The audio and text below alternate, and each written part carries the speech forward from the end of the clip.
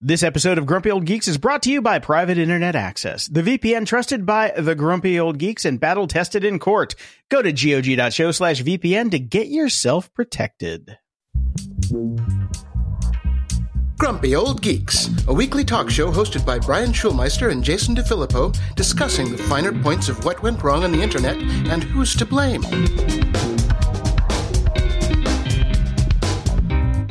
Welcome to Grumpy Old Geeks. I'm Jason DeFilippo. And I'm Brian Schulmeister. And this episode is also brought to you by beer. And your child, who I hear in the background. Yes, apparently you and my child share the same bedtime because we're recording a little bit later today. And he should be in bed already. And my wife better be getting on that right now. And you just told me that you should be in bed already as well. I should be. This is 54 minutes past my bedtime. I brought the dogs in the studio here, and they are already sacked out after about 30 seconds because they're like, dude, what's going on? It's not natural, man. This is not natural. Yes, and speaking of not natural, yes, I know I screwed up. Thank you to everybody that wrote in. As a testament to how tired we are, I said LeVar Burton played Data. Obviously, yes. He plays Geordi LaForge. Correct. We fucked up! I fucked up. And, you know, as a testament to how tired we both are, you did not catch me on it.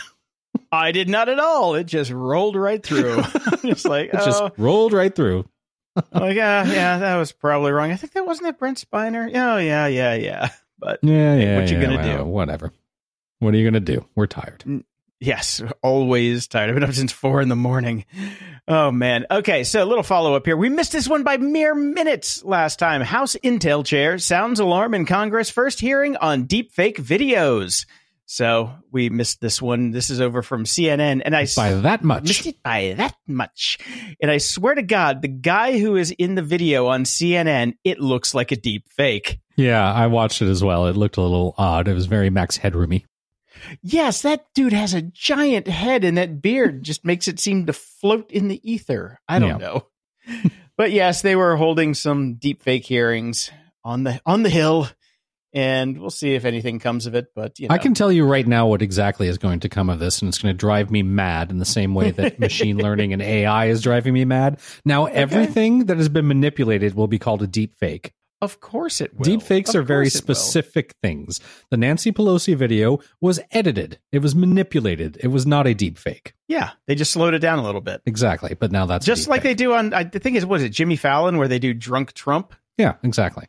Yeah, they just slow him down and make him sound drunk. Like by the end of this episode. At the end of this episode. exactly how we'll sound at the end of this episode. So, hey, man, at least they're trying. We rail against the machine and say, hey, come on, guys, do something. And at least they're doing something. I'm with you on that. And some more follow-up on the wonderful job that people are doing attempting to get unionization going on, which is not happening. BuzzFeed journalists have walked off their job in 4 cities because it's been 4 months since they voted to form a labor union, but BuzzFeed still has not recognized them. So dozens of frustrated employees walked off the job Monday at 2 p.m. I would argue that's not really showing your balls there very much. You put it... Put in a half day's work. Yeah, seriously. More than a half day's work. I would have just done the old call-in sick, but there you go. So managers at BuzzFeed, which employ more than 200 journalists in the U.S., have been fighting with union representatives for months about how many employees can join the bargaining unit. And, of course, it's come down to, they said this, but he said this, but they said that, so nothing's happening. Okay, yeah. And in San Francisco, they just all walked out at 4:20. That's just the way that goes. That's just the way that goes. Yeah. No, I mean, keep going, guys. Power to the people, down with the man. That's right. I never thought I would be the one to say that. But hey, what are you going to do? BuzzFeed has actually turned into a decent journalism source. So strange times, my friend. Strange times. Oh, very strange times. And this one comes from CNBC. Disconnecting to spend time with your kids could sabotage your career. In the United States. Fuck it. In the United States. Yes. Everywhere else in the world, it's called fucking normal. Yes. But it's called having work-life balance and enjoying your life, not just being tied to your desk. And it goes on to say more companies are offering flexible work arrangements, including paternity leave and shortened work weeks. Yet studies reveal that taking advantage of these benefits could hurt your chances for advancement. According to a recent study, parents who work part-time have a 21% chance of being promoted within the next 3 years. Full-time counterparts have a 45% chance, and the average mother waits 2 years longer for a promotion than the average father. Yep. They also go on to say the key to instituting change in the workplace is for top executives to lead by example. yeah, that doesn't really work anymore. Their example that they lead by is, how big is my golden umbrella? Yes, and how many maids can I employ because I pay myself 10 times what I pay anybody even close to me? That's true. That's true. And it's probably golden parachute, not golden umbrella. It is golden parachute. It is golden parachute. But, you know, the golden umbrella does keep the shit from falling on you when you leave. I was going to let it slide because, you know, data. Exactly. Hey, man, at least I self-corrected on that one. I did, too, as soon as somebody tweeted me. And tweeted me, and emailed me, and tweeted me again. Thanks, guys. I'm glad you're on the job. Cheers, everyone. In the news...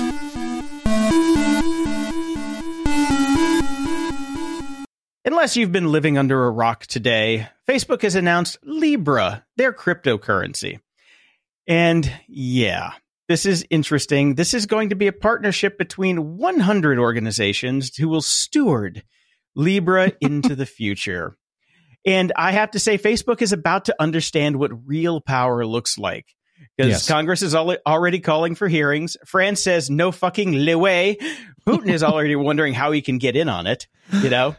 And 27 companies so far have ponied up about $10 million for a seat at the table to oversee and control how this thing is going to turn out. And have you looked at the list, Brian? I have. We have Women's World Banking, which they put at the top. I'm sure that was a PR move. Kiva, also at the top. Booking Holdings, Andreessen Horowitz. Farfetch, because this is pretty fucking far-fetched. Iliad, MasterCard, Uber, PayU, Mercado Pago, Coinbase, PayPal. I love this one. Creative Destruction Lab. Bison Trails, because this is a whole bunch of bullshit. So they're in on it. At the very bottom of the circle, of course, is Facebook and Calibra, because they want to stay away from the spotlight. Zappo, Anchorage, Spotify, which is a head scratcher. eBay. I can't even read this one, even with my new glasses. Something Initiatives. Stripe, Lyft, Visa, Thrive Capital, Ribbit Capital, because there's a lot of rabbit shit in this one too. Union Square Ventures, Vodafone, and Mercy Corps. Those are the 27 companies that have ponied up $10 million each to start this thing out. Notice there are no nation states in there. There's another big thing to notice in there. Not a single major U.S. bank. Not a bank. Not a single major U.S. bank. Yep. So if the next 73 are anything like the first 27, then that's kind of a world I don't want to live in. So I'm just curious, what's going on with the timing of this? Because, you know, Facebook trust is at an all-time low, and they come out with wanting to disrupt the global financial system. The timing is based on numbers going down. Not people are still leaving Facebook. Growth has stopped. That's going to cause big problems with shareholder value, because right now the only way that Facebook continues to make money is growth. And their advertising model is being called into question. Their privacy policies are being called into question. They're getting fined left, right, and center all over the world. They don't entirely know what's going to happen. They don't have a plan for anything. This is a pivot, as far as I can tell. And it's an interesting pivot in that they've kind of they've known for a while now that the last thing that Facebook really wanted to get out of us information wise was they wanted to get into our wallets. And they realized that we were never going to give them our credit cards or our bank information. They've tried and tried and tried, and we would not do that to them. So rather than trying to get our bank information, they're just going to try to turn themselves into our bank. That's the play here. It's a little more nuanced than that, because I watched a bunch of interviews with David Marcus, the guy who was on a beach in, I think it was the Dominican Republic, when he came up with this grand idea, and now he's the head of Calibra, Facebook's wallet division. And I watched a bunch of interviews with him tonight because I had some time to kill while you were putting the kid to bed. And he envisions Libra to be around for hundreds of years. Hundreds of years. So I looked it up. The closest translation for hubris that I can find in Latin is superbia. So, hey, superbia. Yeah, they're coming for you.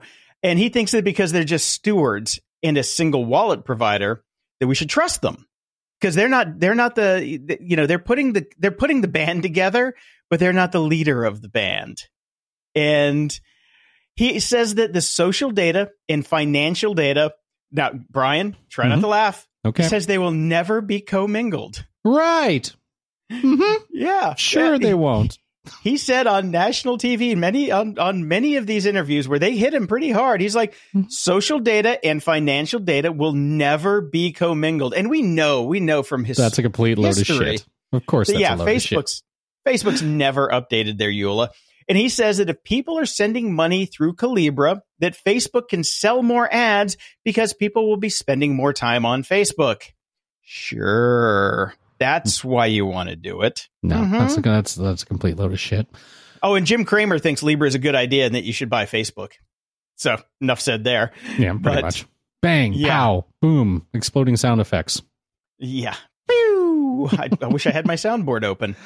Anyway, so the thing here is that, if Libra actually got market penetration and saturation to all of the people that use Facebook and all of the people that will be coming online who are the unbanked and the unwashed masses and, the billions of people who could use Libra to actually, do banking transactions and things like that, they would be a threat to basically the currencies of any nation. Because if Libra decides one day, it's like, no, we're not going to take Ukrainian pesos or whatever the fuck they use in Ukraine.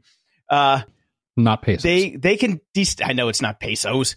They can destabilize a nation's currency, and look, that's what they want. That's what they want. Of course, that's what they want, but it's never going to happen. We're already seeing nation states shut down on almost all crypto, anyways. The fact that you think they're going to let this happen, and I still don't even believe that it's going to happen, anyways. Just because Facebook has the user base doesn't mean that they're going to rush to give them their monies.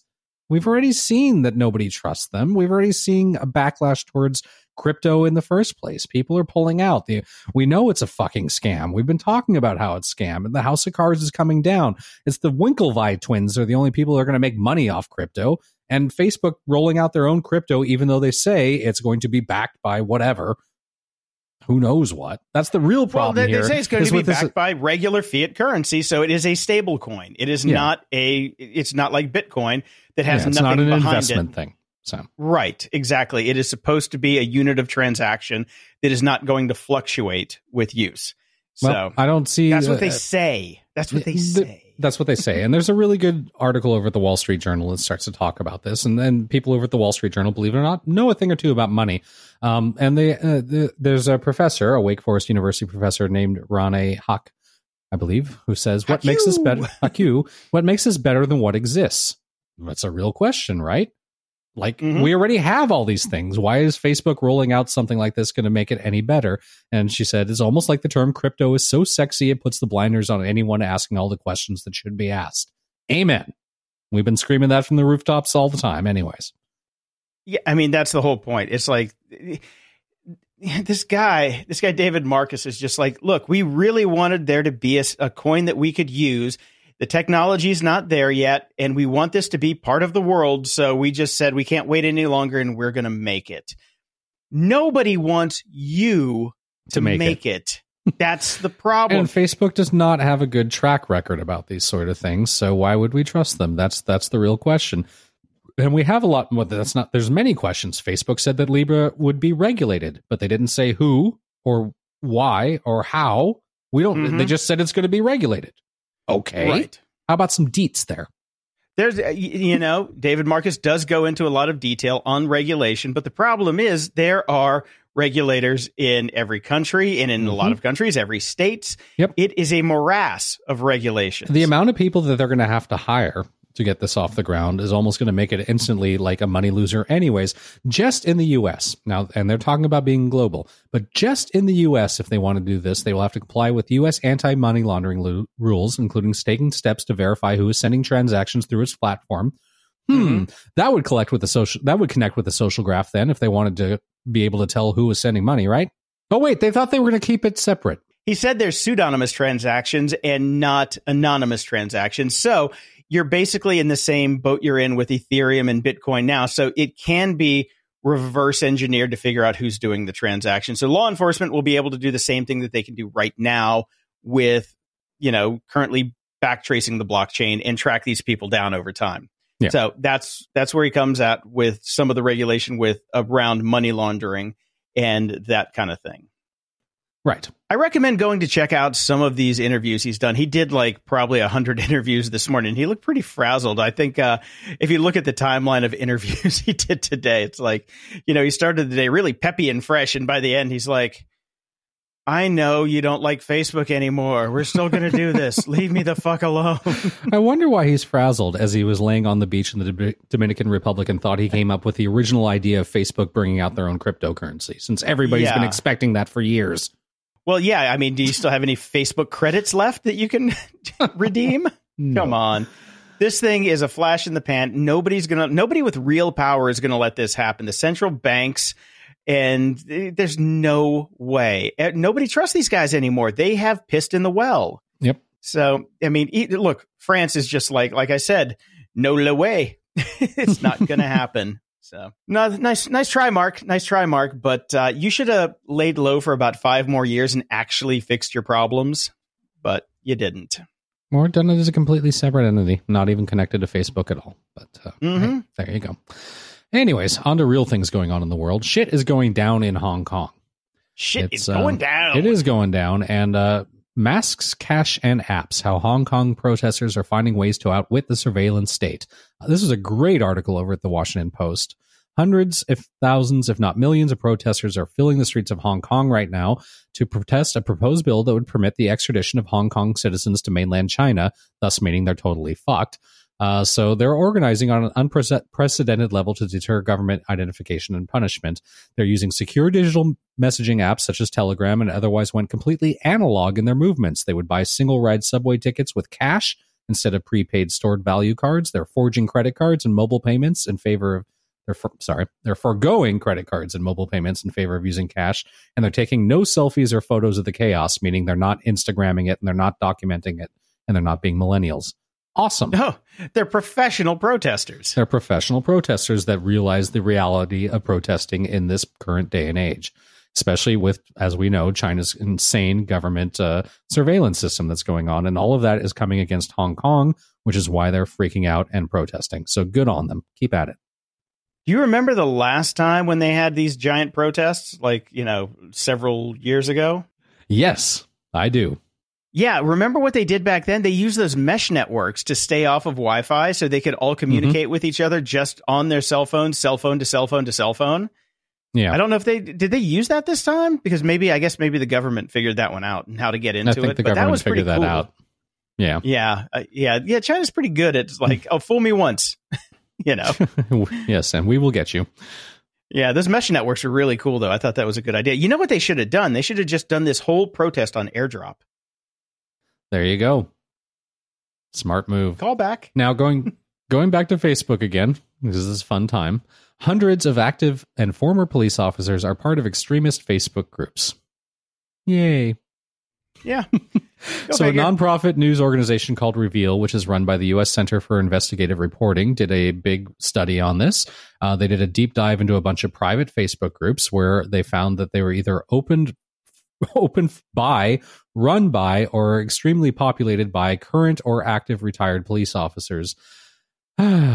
So more than 50 departments have now reportedly opened up internal investigations. In some cases, departments say they'll be evaluating officers' online activity to see if it may have influenced past policing conduct. At least one officer has been fired for violating department policies as a result of participating in these groups, some of which bear names like White Lives Matter and Death to Islam Undercover. Oh my goodness. Yes, the unifying thread to all these Facebook groups is that they are frequented and sometimes founded and operated by active and retired police officers, and they actively recruit other police officers to join. Yay. It's often difficult for Facebook to take action against individuals without large followings or specific groups if those groups are private and if those groups have taken measures, and this is where it gets crazy, to conceal the nature of their purpose. So, as such, some organizations on Facebook use in-jokes and other far-right dog-whistling tactics to circumvent Facebook's algorithmic filters. Once again, the algorithms are never going to be enough. We need real people looking.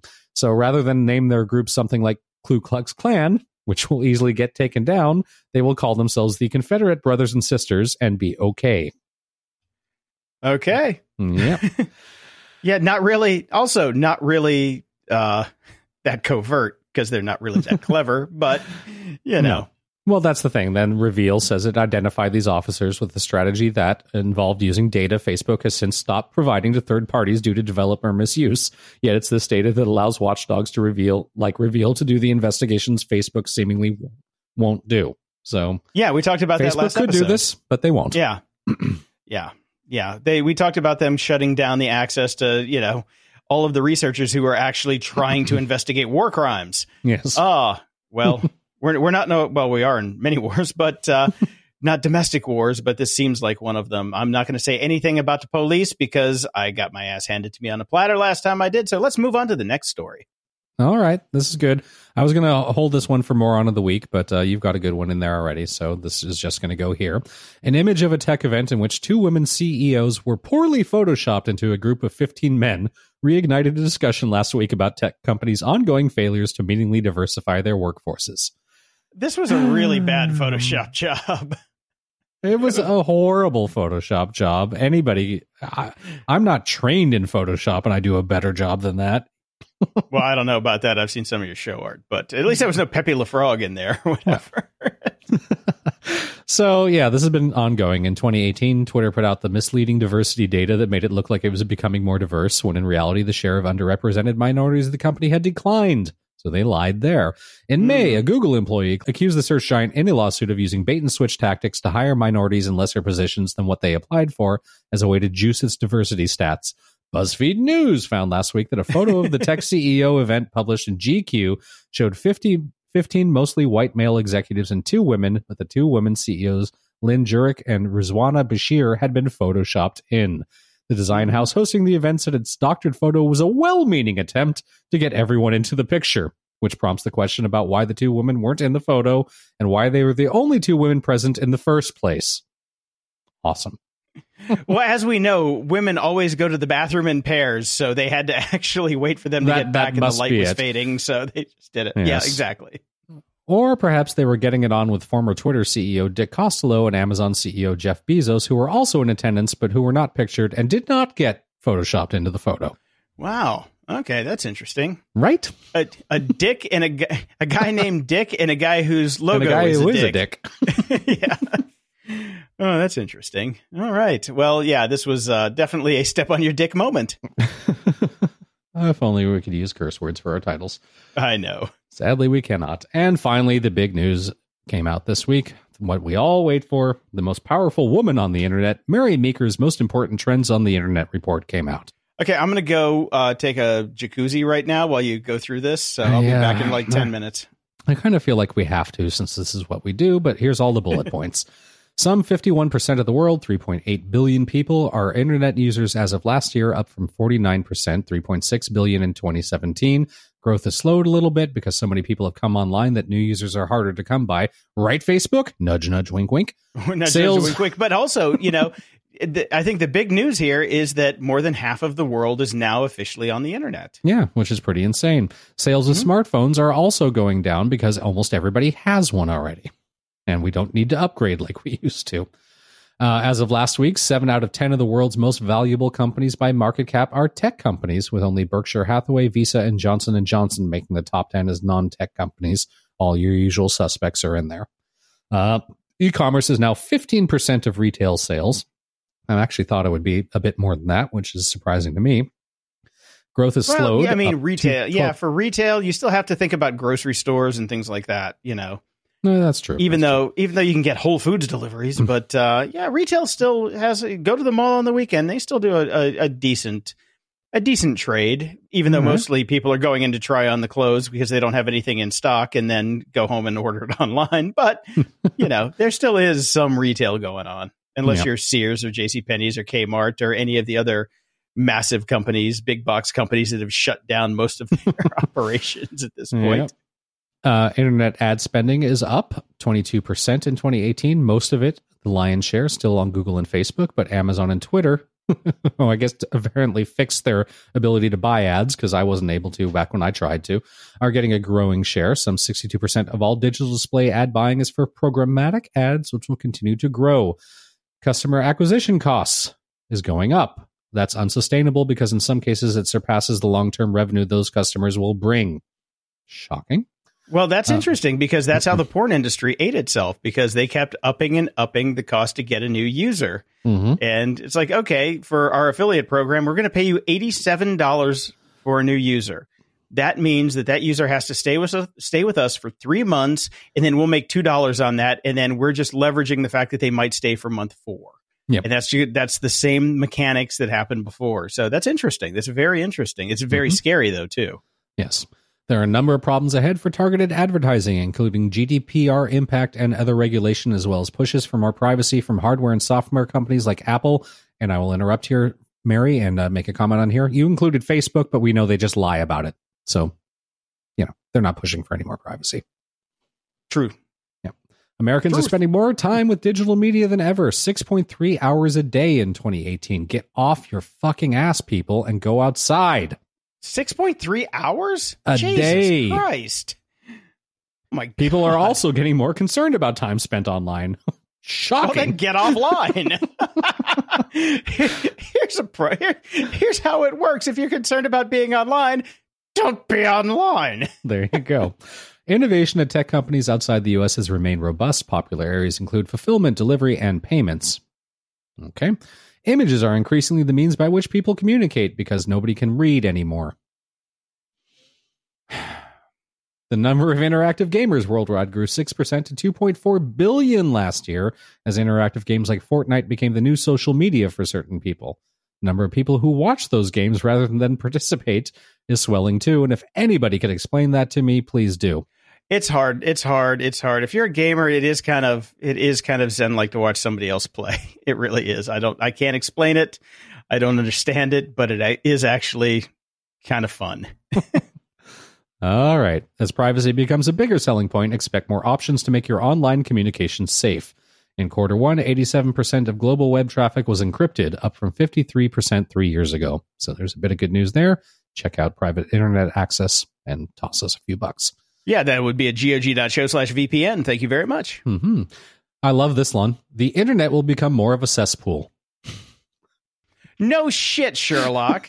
Getting rid of problematic content becomes more difficult on a large scale, especially since the scaling involved here by all these companies. They just didn't bother because they're just a platform, remember?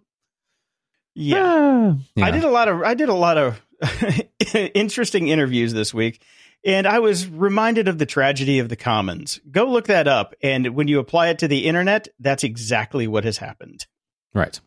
Of the top 25 most valuable tech companies, 60% were founded by first or second generation immigrants. They employed 1.9 million people last year. New stricter immigration laws could negatively impact the tech industry and perhaps prevent our next Elon Musk from getting to the U.S. because they will be in Toronto. I do believe Steve Jobs comes from Syrian parents as well. And healthcare is steadily becoming more digitized. Expect more telemedicine and on-demand consultations, and hopefully some goddamn security and privacy to go with that. Yeah, and reform around healthcare, please, for God's sake. And that's your Meeker report.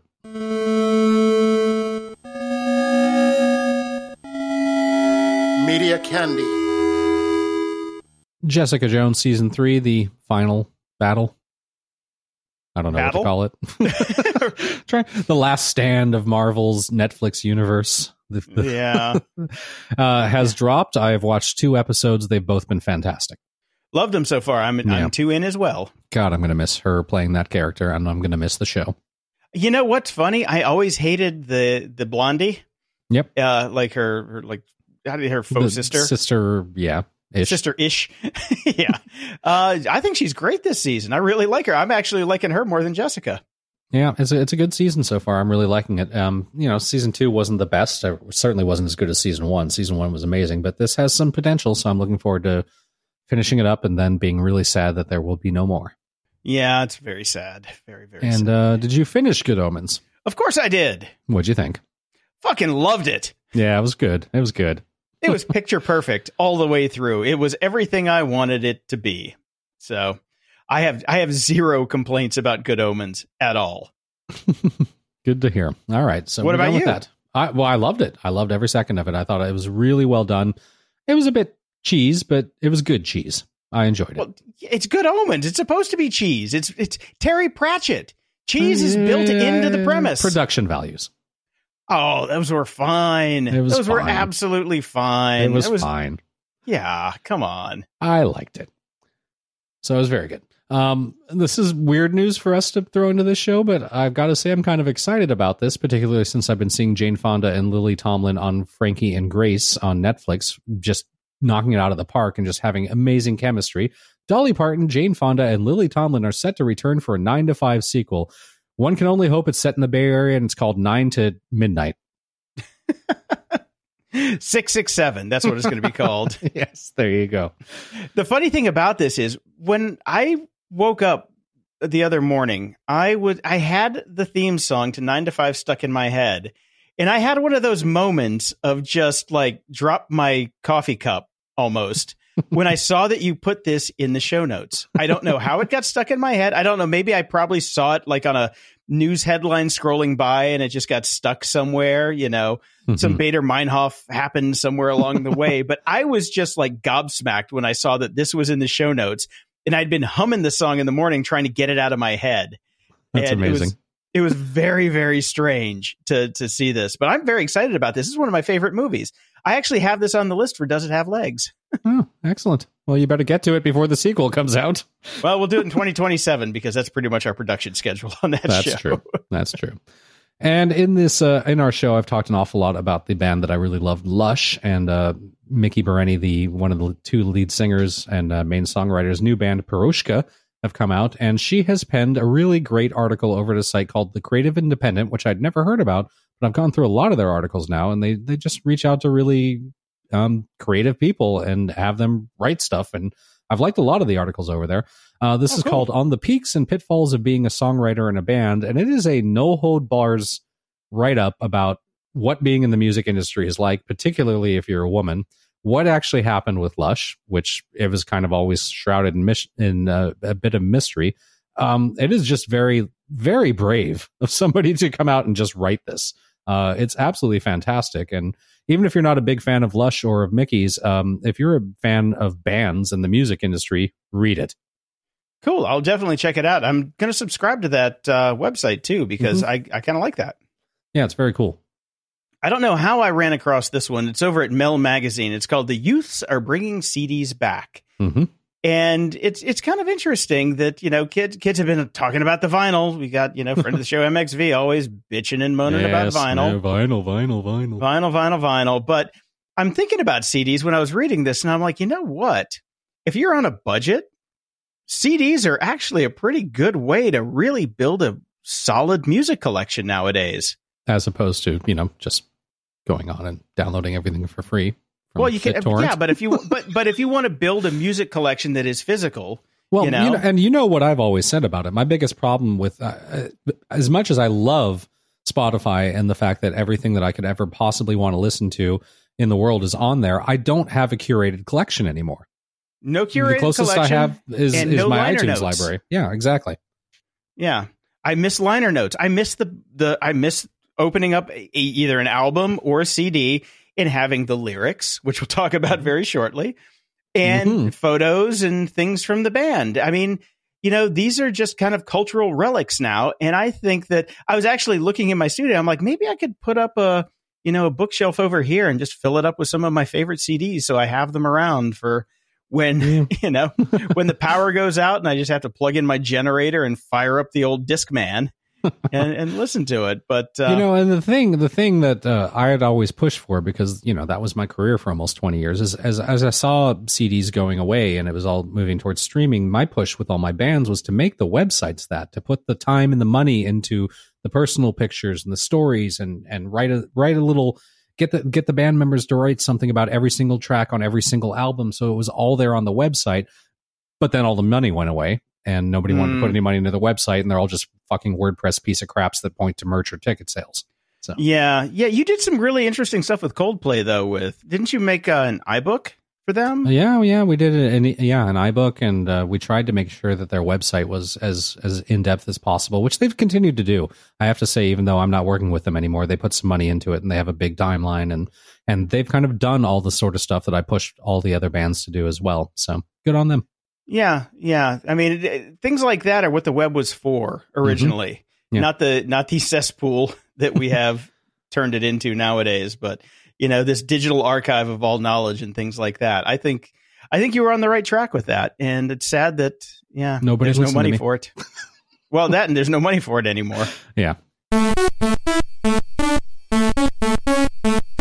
At the library. Brian, I have finished Fall or Dodge in Hell. Yep. Okay. How far are you into the book? I got stuck into the morass at about 35 to 45% of the way through that I think you told me that I need to power through, and I've been unable to power through. Should I power through? I'm thinking that if you're at the point where you have to power through at that point in the book, you can probably throw it away. Oh, damn it. So I subscribe to the Recommendo podcast, which is Kevin Kelly, one of the founding editor of Wired Magazine, Mark Frauenfelder from Boing Boing, and somebody else who I don't know. You mean mailing list, not podcast, right? Because I mailing list. My bad. Yes. My bad. I'm on a podcast right now, and it's late, and I've had a few little somethings from Lagunitas, so cut a brother some slack here. Okay. Well, in the Recommendo podcast, Kevin Kelly actually reviewed Fall or Dodge in Hell, and he and I agreed to a T. The first 400 pages of this 850-page book are excellent. They're excellent. The last 450 pages, you can just go burn them in a hellfire, as far as we're concerned. Okay, so here's the problem I have with that. The 400 or so pages that I've made it through so far were well written, but I wouldn't call them excellent because they were obviously all build up for something. And if the something that it was building up to was 400 pages of shit, then it's all shit.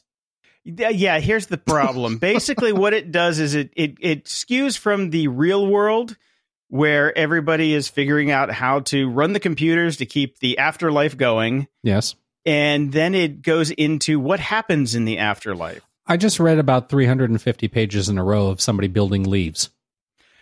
Yeah, it kind of there's a spot where it comes back and then it goes back into it for the rest of the book with about maybe 20 pages at the end that wraps it all up. So I should just go read the last 20 pages and call it a day. Yeah. If you want, even if you, here's the deal. Don't even bother. I'll just read the Wikipedia entry on it. Exactly. Go read a 15-page synopsis of it because it is such a slog. As we say in the industry, the juice was not worth the squeeze. So I think my new Neil Stephenson rule is if it's over 500 pages, I'm out. Honestly, my new Neil Stephenson rule is when you feel like you need some Neil Stephenson in your life, go back and read Diamond Age and Snow Crash. Actually, just go back and read Diamond Age because Diamond Age is better than Snow Crash. Well, see, here's what screwed me up. Then he wrote Seven Eves. I love Seven Eves. I know. Here's the thing. Seven Eves follows the same thing, though. You've got this technological buildup, and then you've got this non-technological follow-up, right? Okay. It's exactly the same fucking format, except Seven Eves was 80% lead up and 20% follow up. This is like sporadically in between, like 40% lead up and 60% follow up. All right. And it's 850 pages. So it is not, it is a significant time commitment. And no shit. I'm pissed off. I am pissed off at Neil Stephenson for writing this fucking book. That's all I'm going to say. I mean, it's a 31-hour audiobook. That is almost a work week. It's ridiculous. All right. Okay, look, Kevin Kelly, who I'm sure is friends with Neil, came out on a public forum and said, yes, get more than half of the book because it wasn't fucking worth it. Great. Oh, man. What a waste of my time. Waste of time, waste of money. I'm going to return this damn thing because I think I'm still in the window. I'm going to return it with prejudice and say, can I get 2 credits back? Because this book sucked. That was 31 hours. 31 hours. Oh. And yeah. So Neil does not have a good track record with me right now at all. On the plus side, he's releasing a short story, a novella, in a couple months, I believe. So it'll be short. I'm going to buy that in paperback and use it to wipe my ass. Just in sheer vindictiveness. You do realize that's about the same level of vindictiveness as all the like crazy god people that bought the Beatles albums and just burned them, right? Still made them a lot of money. I know it because I still hold out hope that someday he'll write an actually good book again. He did. Seven Eves. That was only like 3 years ago. Oh, it took 2.5 years. That's the problem. To He keeps screwing us. It keeps screwing us around this way. Crap. Great book. Crap. Seven Eves for me. I liked the beginning. I hated the end. So I love the whole damn thing. Not a great book. Nah. Well, and then there was what Anathem or I hated that one. Yeah, but then Read Me was good. Reamdy. Whatever. Reamdy was not that great either. I liked it. Data. Well, at some point, William Gibson will finally publish this next book. It's been pushed another year. It's been pushed to January next year, after being pushed to January this year. I'm convinced William Gibson and George R.R. Martin are sitting on a beach somewhere laughing their asses off. They're seriously sitting there having Mai Tais going, these guys think we're actually going to write another book? We're going to live off these pre-sales for the rest of our lives. Moron of the Week. Brian, I have 2 morons of the week this week. All right. Actually, I don't know if this is a moron of the week or a hero of the week, but Brooklyn Burger King delivered beef Whoppers to customers expecting Impossible Burgers. So I'm going to go with hero. I'm going to go with some heroes don't wear capes. They wear crowns.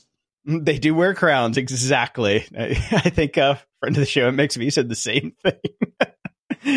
The Burger King in Brooklyn were taking online orders, and so they thought that the people that were ordering thought that they had the Impossible Whopper, 100% Whopper, 0% beef, and turns out they didn't. Well, these were delivery people who were taking them to them. These were online orders, so they were getting delivered by the Brooklyn version of Deliveroo, and turns out the driver was supposed to tell them that their Whopper has actually been swapped out with a real Whopper. Their Impossible Whopper has been swapped out with a real Whopper. Well, turns out a lot of the drivers didn't actually follow instructions. Go figure. Shocking. Yes, fresh talent, as we call that. Look, if you're too lazy to get off your ass to put on your skinny jeans and walk yourself down to Burger King, you fucking hipsters. What are you doing eating a Burger King anyways? And you have to fucking order somebody to deliver it to you. You get what you get. Yeah. Some people didn't even find out until later when they went into the store to find out that they actually don't sell the Impossible Whoppers, which is great. I was incredulous. He says it's maybe 20% poisoning. This is a city where there are a lot of reasons why people don't eat meat, from religion to health to ethics. And, okay. If you care about religion, health, or ethics, don't eat a Burger King. Exactly. You're eating at fucking Burger King. You idiot. Oh, my God. You're in Williamsburg, man. You can get vegan patties like next door to your shitty walk-up apartment. What are you doing ordering in Burger King? Artisanal tree bark shaved off of the oak tree right outside of your brownstone. You can get that kind of thing. But Burger King is drunk midnight food, like what we're going to need when this podcast is over. Oh, no, Taco Bell. I'm going, or Del Taco. Actually, I'm back in California. I can go to Del Taco. Woohoo. Oh, man, maybe I'll get a Deliveroo from In-N-Out. But anyway, yes, here's the deal. Nobody died. So shut the fuck up. You're all fine. It's not that bad. My second moron of the week. And I don't know how to handle this one because it was just the funniest thing I've ever read. Elon Musk tweeted, "Just deleted my Twitter account." Is it still there? He took down the tweet, but his Twitter account is actually still there. Man likes the 420. That's all I got to say. Apparently that thing on Rogan really kind of, it sat with him pretty well. I would give Elon Musk the same advice I gave many of my, shall we say, more fun-loving music clients. Yes. Delete it off your phone. Let us do it for you. Exactly. And I don't know if you saw, he did post a fantastic GIF of the one of his rockets, the Falcon, And it said Falcon Rising. And so I had to retweet that which is exactly what Elon says every time he has sex. Feedback loop. Over on Patreon, we have 0 new Patreon subscribers. So Tier. What the hell, people? Where's the love? Where's the love? Vinny writes in, though, deep fake Zuck action. How lovely. Some tongue-in-cheek action for this happy hump day. And this is an article about the deep fake of Mark Zuckerberg that has been making the rounds, which is pretty awesome. And I got to say, to Facebook's credit, or just instant karma, since they refused to take down the video of Nancy Pelosi sounding drunk, they had 0 legs to stand on. So Facebook had to leave it up. Yep, hilarious. It's down on YouTube, both of them, and Nancy Pelosi, but they have to keep it up on Facebook because they didn't take anything else down. So, yeah, there you go. Yep. Adam also writes us, that piece about the new drone tank instantly reminded me of one of my favorite toys as a kid. Big Track from Milton Bradley. It was about as close as we could get to a remote-controlled tank way back then, and he sent us a YouTube link to it, and it looks fun. I was so pissed off I never got this at Christmas. That's why I want this new tank so goddamn much. But there you go. Here's the thing. I live with a 60-year-old woman who will mock me incessantly if I go around with a remote-controlled tank. A drone I can get away with, but... Pretty sure she does anyway, so you might as well bite the bullet on that. I did catch her making fun of me to her friends the other day, so... There you go. Yeah. Over at PayPal, Linda sent us a donation, and so did Joseph, and he said, here's $10 for Jason. I'd appreciate it if he can provide me with the information as to where those eager-to-please $5 horses are located. Can I get them through Deliveroo? It's difficult to afford higher-priced ones in the current gig economy. Stay grumpy? I've just got to say, as a comment, our hashtag No-Tell Motel Challenge should let you know where you can find a lot of these. That's true. Or also Detroit. And Young Woo writes us with another donation as well. I was rather surprised to hear your take on YouTube's crackdown on Steven Crowder. Granted that YouTube or Facebook's stance as we are just platforms have allowed many sexist, racist, alt-right, anti-vaxxer, flat earther, conspiracy theorists, and hateful voices to creep in and prosper. But once we start expecting platforms to moderate, the power to shut down certain voices will almost always be put in the wrong hands to suppress opinions they politically disagree with. As the media regulation is concerned, both traditional and social media do have a clear standard on where to draw the line on content that is obviously harmful. Do they? But certainly the devil's in the details when drawing that line on gray areas, especially in the age where you can make anything sound racist, sexist, and hateful if taken out of context. Again, Steven Crowder provides quite a lot of context. Provides a fuck ton of context. Yes. Accompanied by just enough Twitter outrage for grumpy geeks who slam technology for dumbing down to the millennial generation. Surely you guys can also see the consequence of the platform silencing the voice some people disagree with. The solution is to have more conversation. No, not less. In this case. Not in this case. And yes, it would be nice if the recommendation algorithm does not make someone spiral down to hold extreme views. Keep on doing the God's work. And Jason? Deliveroo! Well, my take on Steven Crowder, he's a homophobic piece of shit. That's all there is to it. And he's a homophobic, plenty of context that he piece is of shit. Yes. So I'm sorry. I have many gay friends who I count as some of the most beloved people in my life, and anybody that shits on them, I shit on those who shit on them. So, and my big point about this, my main point about this is the real evil about this is the algorithms. And you cannot separate the algorithm from the platform right now because that's how they make money. It's a feature, not a bug. So until that gets sorted out, what do we do? I agree with you that perhaps some people that are borderline and just have opinions that aren't popular could potentially have a place out there and should. But the algorithms push us down these rabbit holes. They push people deeper and deeper into crazier and crazier and crazier opinions. And it really causes some severe damage now. It's causing damage to the fabric of our society. End of story. So fix the algorithms and then maybe I'll agree with you. But until then, get them off. Yeah, and for me, it's not even the algorithms. It's the fact that they haven't banned him because he has 3 million followers. They care about page views money. more. Yeah. It's literally about money. Like Google needs more fucking money. Seriously. Do they really need more money? Do those new delivery drones cost that much? No, they don't. Get rid of the assholes. Over on Twitter, Moss6502 writes in, "This is cool. Lyric Site accuses Google of lifting its content. This is the greatest thing I've seen in a long time. In a long time. Lyric Site genius are geniuses. That's all I have to say about this. So what they did was they literally embedded Morse code into their lyrics using commas and apostrophes to spell out red-handed. So when Google took their lyrics and posted them on Google when you're searching for lyrics, they could catch them.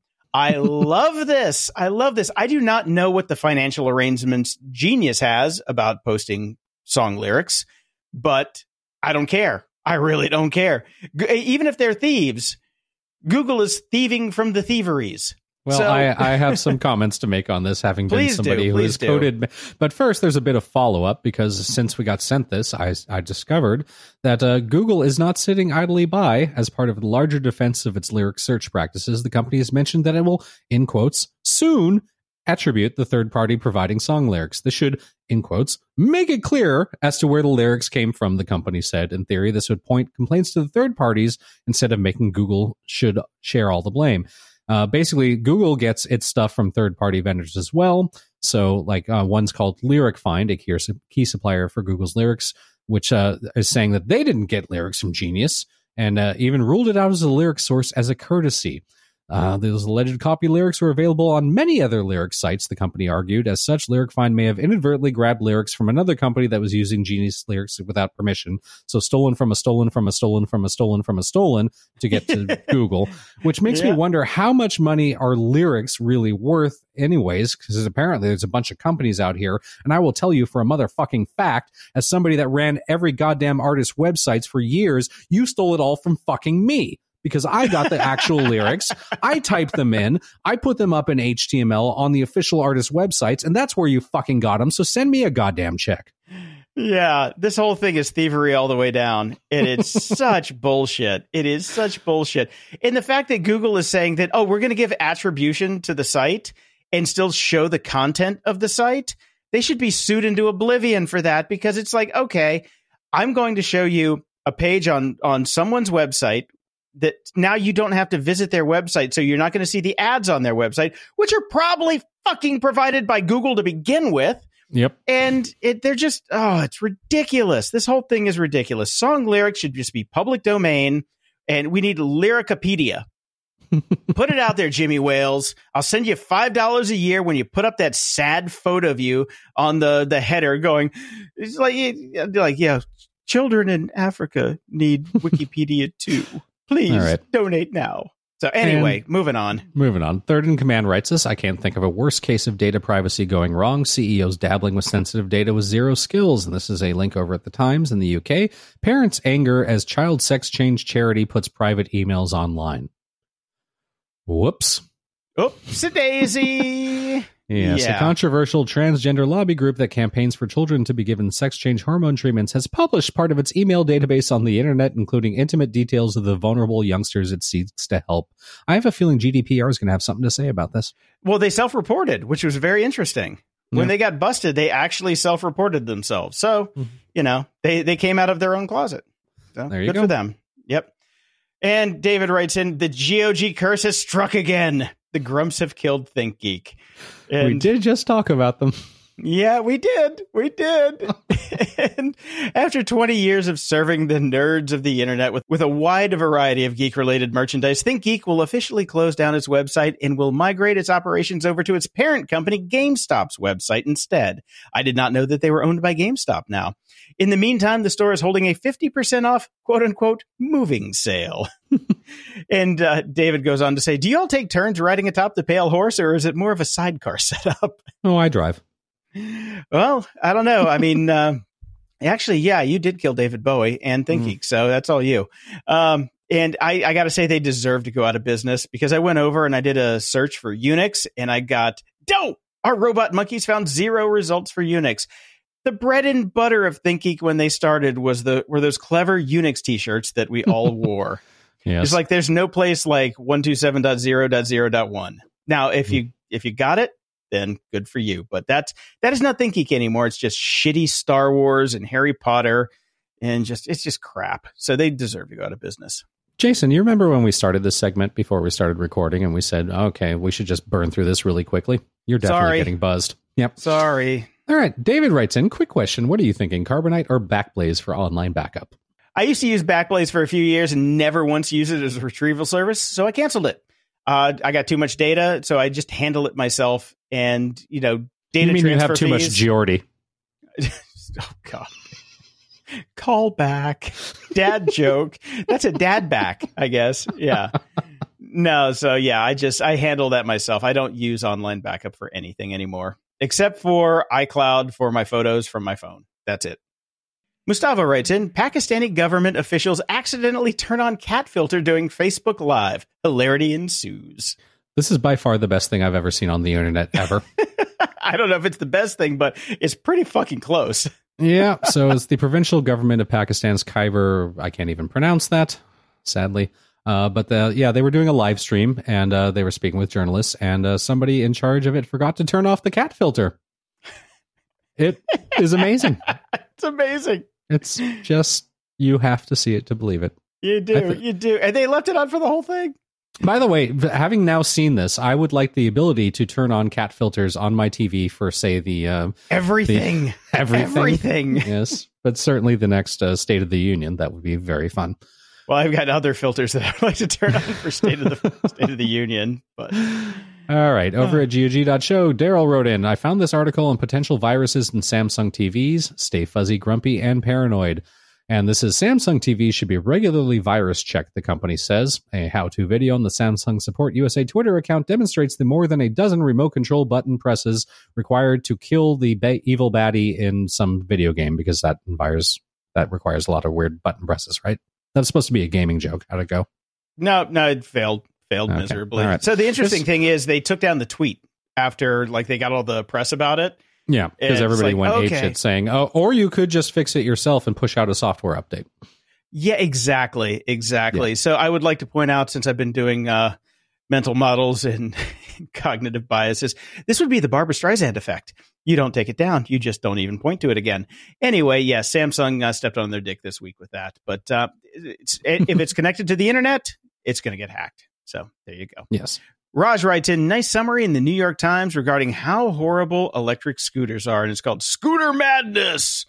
And it's a fun read. It's everything that we've said. Yeah. Yeah. And Francois writes in, I greatly enjoy listening to your show on my way to work. It's both informative and enjoyable, and you're not afraid of discussing the political side of things when appropriate. This is why I was taken a bit back lately, as I didn't hear anything about the U.S. crackdown on Huawei as part of the trade war with China. Look, I even got the name right. I was going to say, look at you. You said Huawei right, finally. And I'm buzzed. As part of the trade war with China and all repercussions it might. Maybe I have to be drunk to say it right. I'm saying this, man. Yeah. I think now we figured out your speech impediment. You're sober. That's your speech impediment. So. Totally. When I started reading articles about the events, I was really looking forward to hearing your views on the situation, but as I went through the recent podcasts, nothing. The usual discussions about Facebook, bad. Electric scooters, bad. And sometimes Apple, great. And quite a lot about your favorite shows and books. I know these things are close to your heart and you cannot possibly cover all tech-related news, but the schism between USA and China in this area is important enough in my mind that it should at least have been mentioned. Okay, so he goes on a bit. We mentioned this a lot. We have talked about this so much that Jason knows I can't even say the name of the damn company. Yeah, the fact that Brian can't actually pronounce Huawei. We cover this on security sometimes. Yeah, we've covered this quite a bit, so I understand that maybe we haven't covered it as much as you'd like us to have covered it, but we've definitely covered it.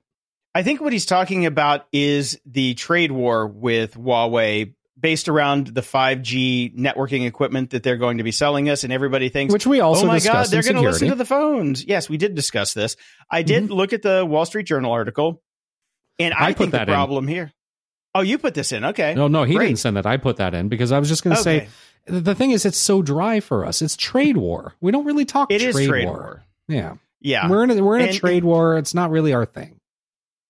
Also, Huawei phones run Android, and we hate Android. But I think the downside of this is U.S. companies are going to lose $11 billion in selling our stuff to China. And China is now going to go out, or Huawei is going to go out and actually rewrite Android. Well, actually, what they're probably going to do is fork it, and then we'll get forked. I don't know. Yep.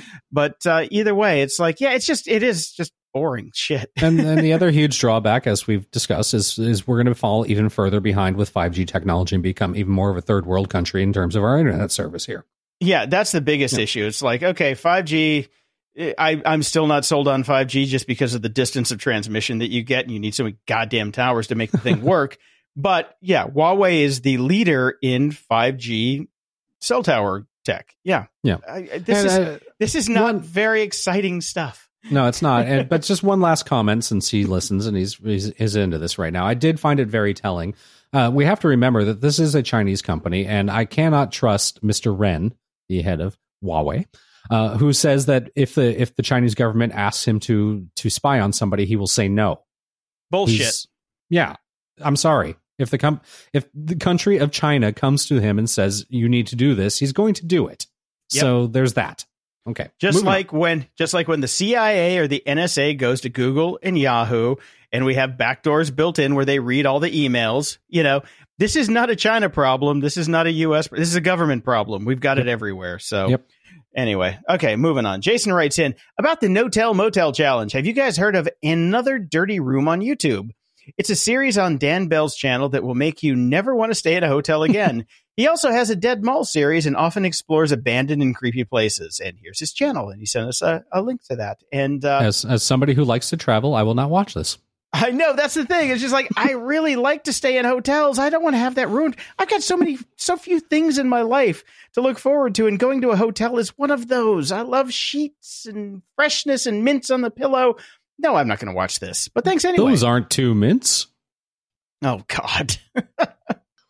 Planes, Trains, and Automobiles call back there from Brian the old man. Mm-hmm. Yep.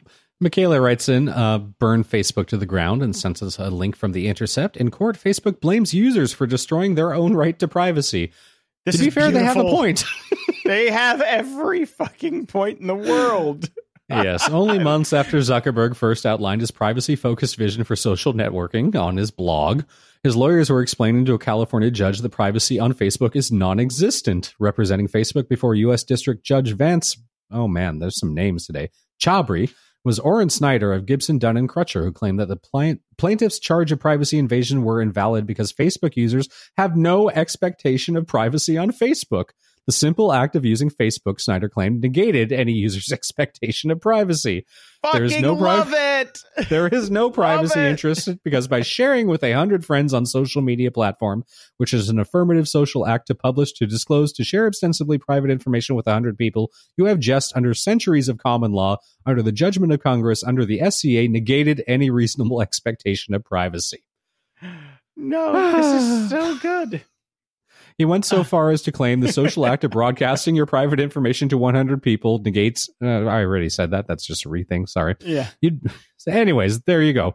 You'd be hard-pressed to come up with a more elegant, concise description of Facebook than the social act of broadcasting your private information to people. So it's not only Facebook's legal position that you're not entitled to any expectations of privacy, but it's your fault that the expectation went poof the moment you started using the site. Yeah. Welcome to the internet, morons. Amazing. Oh, God, that is, I mean, I seriously had such a grin on my face when I read this article, because I'm just like, derp. Naveed writes in, hey, Grumps, have you ever used SetApp before? We actually talked about this on the show, and what it is you sign up for one service and you get a bunch of apps. Mm-hmm. And it's like a subscription service to a bunch of, honestly, mostly low-rent apps. There are some apps on there that we use and we actually talk about. But, I don't use PDF Pen anymore, but it's got Clean My Mac X, which I just spent $40 on. They've got iStat Menus, which I use. They've got Bartender that I've used, and Flume that I use. The rest of them, nope. The only other one that I would like is Gemini, which removes duplicate files, because I have so many of those. But the rest of the stuff is just, it's all kind of low-rent software from independent developers. So yeah, and I'm not into the subscription models. Hate them. Yeah, I mean, I just buy once and upgrade when necessary, or not, because sometimes you don't have to. But Clean My Mac 10, iStat Menus, Bartender, and Flume, and eventually Gemini, which is $15. I pay once for Gemini, that's it, which I think is like pretty much what it costs for a month. No, it's $10 a month on SetApp, but still, that's $120 a year for the stuff that you're going to use. You're going to spend far less than $120 a year. Yep, there you go. And John writes in, I thought I heard Jason say that Hulu now came as part of Amazon Prime, but I can't find anything about this. Not Amazon Prime, Spotify Premium. If you've got a Spotify Premium account, you get Hulu. Yep, basically you get MASH. Yeah, you get. There ain't anything else on there. Well, you can get that really depressing Was I'll watch that when Trump's out of Tale? office. Yeah, no Handmaid's Tale. Cameron writes in, after hearing the comment about women's soccer, I wanted to bring up the other argument that men's soccer is a higher quality product as a whole, where the objective skill level is higher. For example, when the U15 Dallas boys team beat the USWNT 5-2, as outlined here.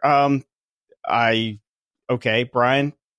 I will just read a quote from the article itself, which you probably should have read, Cameron. Of course, this match against the Academy team was very informal and should not be a major cause for alarm. The U.S. surely wasn't going all out, with the main goal being to get some minutes on the pitch, build chemistry when it comes to moving the ball around, improve defensive shape, and get ready for Russia. They weren't playing hard. It was a warm-up game. I'm sure they would have beat 15-year-old kids. And somebody else that decided to piss on me about this, Beta Bucket, writes me, is U.S. women's soccer getting shortchanged? A link over at cbcnews.com.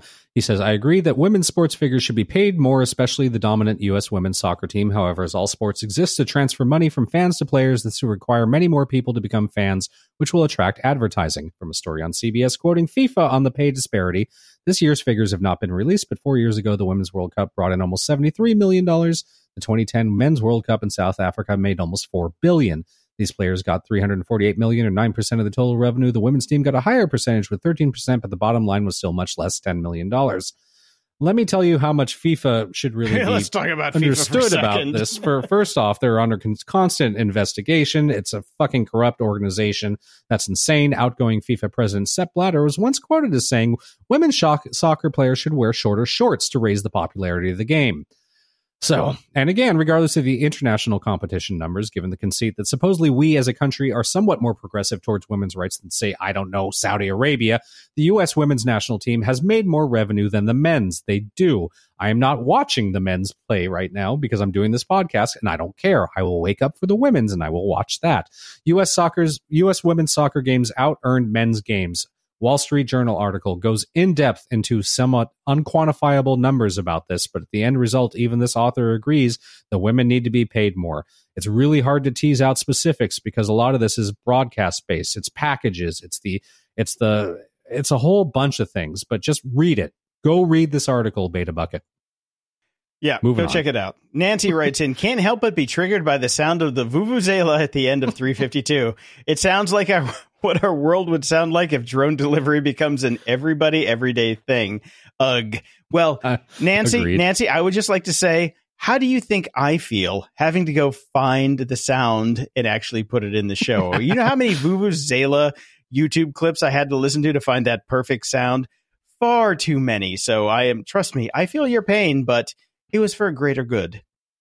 Michael writes in, I was puzzled by your discussion about Ring doorbells in show 351 and how the police may want to get access to video footage from those cameras. I am living in Sweden and I have a doorbell myself. I am not paying the annual fee because I don't want to pay for a service that stores my private data in Trumpland. This means I don't even have access to old footage myself, but only to live video when somebody is at the door. I would love to be able to share my video data on a local server, but that is obviously not possible with a non-subscription use of the devices. So what did you mean when you said the police might come to your house to ask for data? As Jason is not paying for his doorbells either, I would love to know what kind of data he has access to. Thanks for a great show.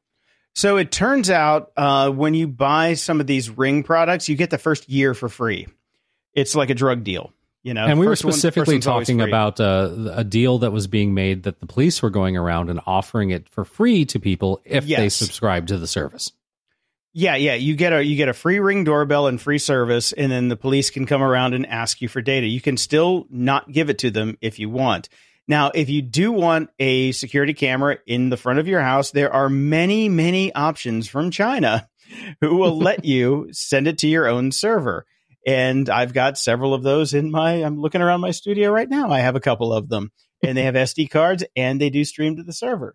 So there's tons of those out there. You just don't have to get it from Ring, the brand Ring. So I would recommend doing that if you still want to be able to save your local data. And then Matt writes in episode 352, you talk about kids using AirDrop to form a kind of social media. I was surprised to hear about this because I do this. The article quoted on the show got it exactly right. As soon as the crowd is big enough to give some minor anonymity, you just change your device name to something no one would recognize and send images to get a reaction out of random strangers. I'm under 20, but it has always been rare for me to see. probably just due to location. Love the show. So it is a thing. It's actually been, Matt says it's in the wild. Somebody under 20 is listening to our show. I find that to be fascinating. That is awesome. Thank you, Matt. Thanks for listening. Yeah, thank you. Jake writes in, just got my Echo Auto today. We were just talking about that vaporware. Looking forward to trying it out, and we'll give you a report back after a couple of weeks. Please do. I'm very curious about that. I'm still on the waiting list. Yeah, me too. Also, Brian, I'm rereading the Game of Thrones right now and remember being really confused by the characters in later books. I decided to try watching the same episode that I just read. It helped a lot by giving faces to characters for me, which I've always struggled with. I'm also amazed at how closely the first season follows the book. Take care, guys. I moved from El Paso to St. Louis, so if you're in the gateway to the west, let me know. Will do. All right. What do you think? Are you going to try that? Yeah, I think so. I'll give it a go. All right. Jose writes in, hey, Grumpies, or should I say, Vientos Malhumorado. I guess that's my Spanish take on that. Very good. It translates to grumpy old men. I ran it through Google Translate. What would you advise somebody who wants to set up Switzerland in their living room to watch paint dry in 4K? Thanks, guys. What were those boxes we bought? Sweden. Yeah, Sweden. We go to Sweden, not Switzerland. You get any Switzerland for chocolate. What is it called? Coda boxes.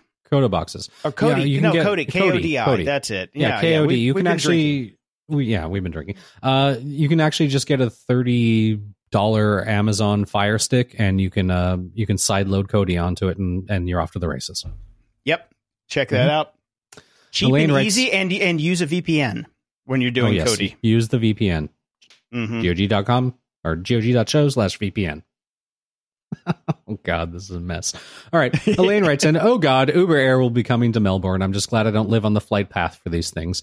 And this is a link to The Guardian. Uber Air announces Melbourne as trial city for flying taxi service. The thing I loved about this is ride-sharing company says test flights of Uber Air's helicopter-like flying car will begin next year. Just call it a helicopter.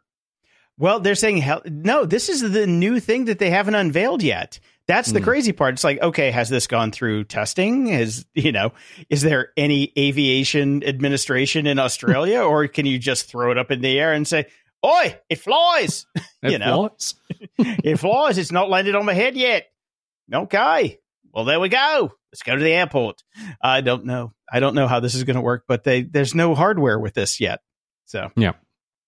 MXV writes in, the scourge was unleashed on our city today. And this is Chicago debuts shareable electric scooter program. So Chicago now has 10 companies out there with scooters on the streets. Good luck, my friends. Good luck. I just got to wonder, like, how vulnerable is your vinyl if you're riding at home on a scooter? Probably pretty violent. My MXV will not be on a scooter. I can guarantee you that. That man is more fragile than Mr. Glass, so he will not be on a scooter. Rachel writes in, hi guys, not sure if you've mentioned this already, but I'm a big fan of the app Wide Protect to stop robocalls. You can stop number cloning robocalls and block all numbers that have the same prefix as your phone number. You can, of course, allow exceptions for contacts or other specific numbers. It cut my spam calls down by at least 80%, so I thought I'd share. Longtime listener, big fan of the show. Keep up the great work. Thank you. So I put a couple notes here. The guy who wrote this is called Valery Andrusiak. So probably, I don't want to stereotype. But not all Russians are bad. Not all Russians, Ukrainians, Romanians. They're not all bad. It's a $2.99 app for iOS. Allows you to block spammers using phone numbers, prefixes, and all that stuff. And now the app supports blocking up to 50 million phone numbers. Why don't you just turn your fucking phone off at that point? At that point, just turn your phone off. Seriously, why just turn your phone off? Lizzie writes in, Brian, here's a very interesting and very long New York Times article on the UMG Music Vault fire in 2008, where countless master recordings from some of the greatest musicians of the 20th century were lost, and how the disaster was successfully downplayed at the time by UMG's management. Not really a tech story, maybe a cautionary tale about safeguarding data, but I know you're a music guy. Yeah, this was really sad news to find out. I mean, even at the time, but we were told that copies existed. We were told that they had all been digitized. We were told that not to worry about it. Of course, these things weren't lost forever. Shocking, they lied, and they're gone forever. So yeah, that's really sad. I had this in bric-a-brac before, but it was just kind of too sad to even go through because it's a bummer. Man, Yeah, I don't a lot know of what they were history. thinking. Like, why they weren't digitized is beyond me. And, but they don't listen to the show. So Yeah. It's kind of like the, the Library of Alexandria burning yeah, for music. it's, except for the fact that the final products are out there. So we're kind of okay. We haven't lost them completely, but it would be nice to have all the master tapes. Certainly the artists would have enjoyed having them as well. So there you go. Over at iTunes, we have a 5-star rating from Baggerswell in the UK. Highly enjoyable Tech Digest. Been listening for a couple of years now from London and find it very informative and interesting. Also, it's insightful to get an outside perspective on EU laws from the other side of the pond and continuously make me worry about what state the UK will be in after Brexit. I even got myself a password manager and VPN after listening to the show. Dashlane works best for me, which also has a VPN included on paid service. Yeah, it didn't help us any. I do prefer it when the show is one longer show a week as opposed to the 2 weekly shows it is now, but that is just a personal preference for me as someone who has OCD over his podcast feed. Keep up the great work, guys. Ben, thank you, but you got a very long show today. Yes, you did. You did. And we got this one from Big D3544 over here in the U.S. 5 stars. Says, great content, great show, funny. Man, a few words. Yes. If you want your question or comment read on the show, head over to gog.show/support and send us your feedback or questions that we can read on the air. And if you're so inclined, please head over to gog.show/iTunes and toss us a 5-star and snarky review. Closing shout outs. Well, this was a bit of sad news. The world's last feral. Okay, restarting that. Brian's had beer. I've had beer. I can say Huawei, but I can't say ferals. Oh my God, I almost just spit my beer on my microphone. Okay. All right. So this is a bit of sad news. The world's last Farrell's ice cream parlor has closed. I used to go there when I was a kid. I was them, and there was another one. I can't remember that.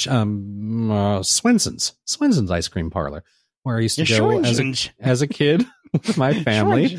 And I'm very sad to say I won't be able to take my kid to these places either. So these old school kind of ice cream shops are just dated in the age of liquid nitrogen and gourmet vegan ice cream. So no longer in existence. Sad to hear. Fuck vegan ice cream. Until next time, I'm Jason DeFilippo. And I'm Brian Schulmeister. Thanks for listening to Grumpy Old Geeks. To support the show and keep us on the air, go to patreon.com/GOG. Toss us $1 a month and we'll love you forever. If you'd like to give a one-time or recurring donation, go to GOG.show and click the PayPal button in the sidebar. Show notes for this episode are at GOG.show/354. From there, you can find links to old episodes, leave feedback, ask questions, and get links to stuff we like. Stay drunky.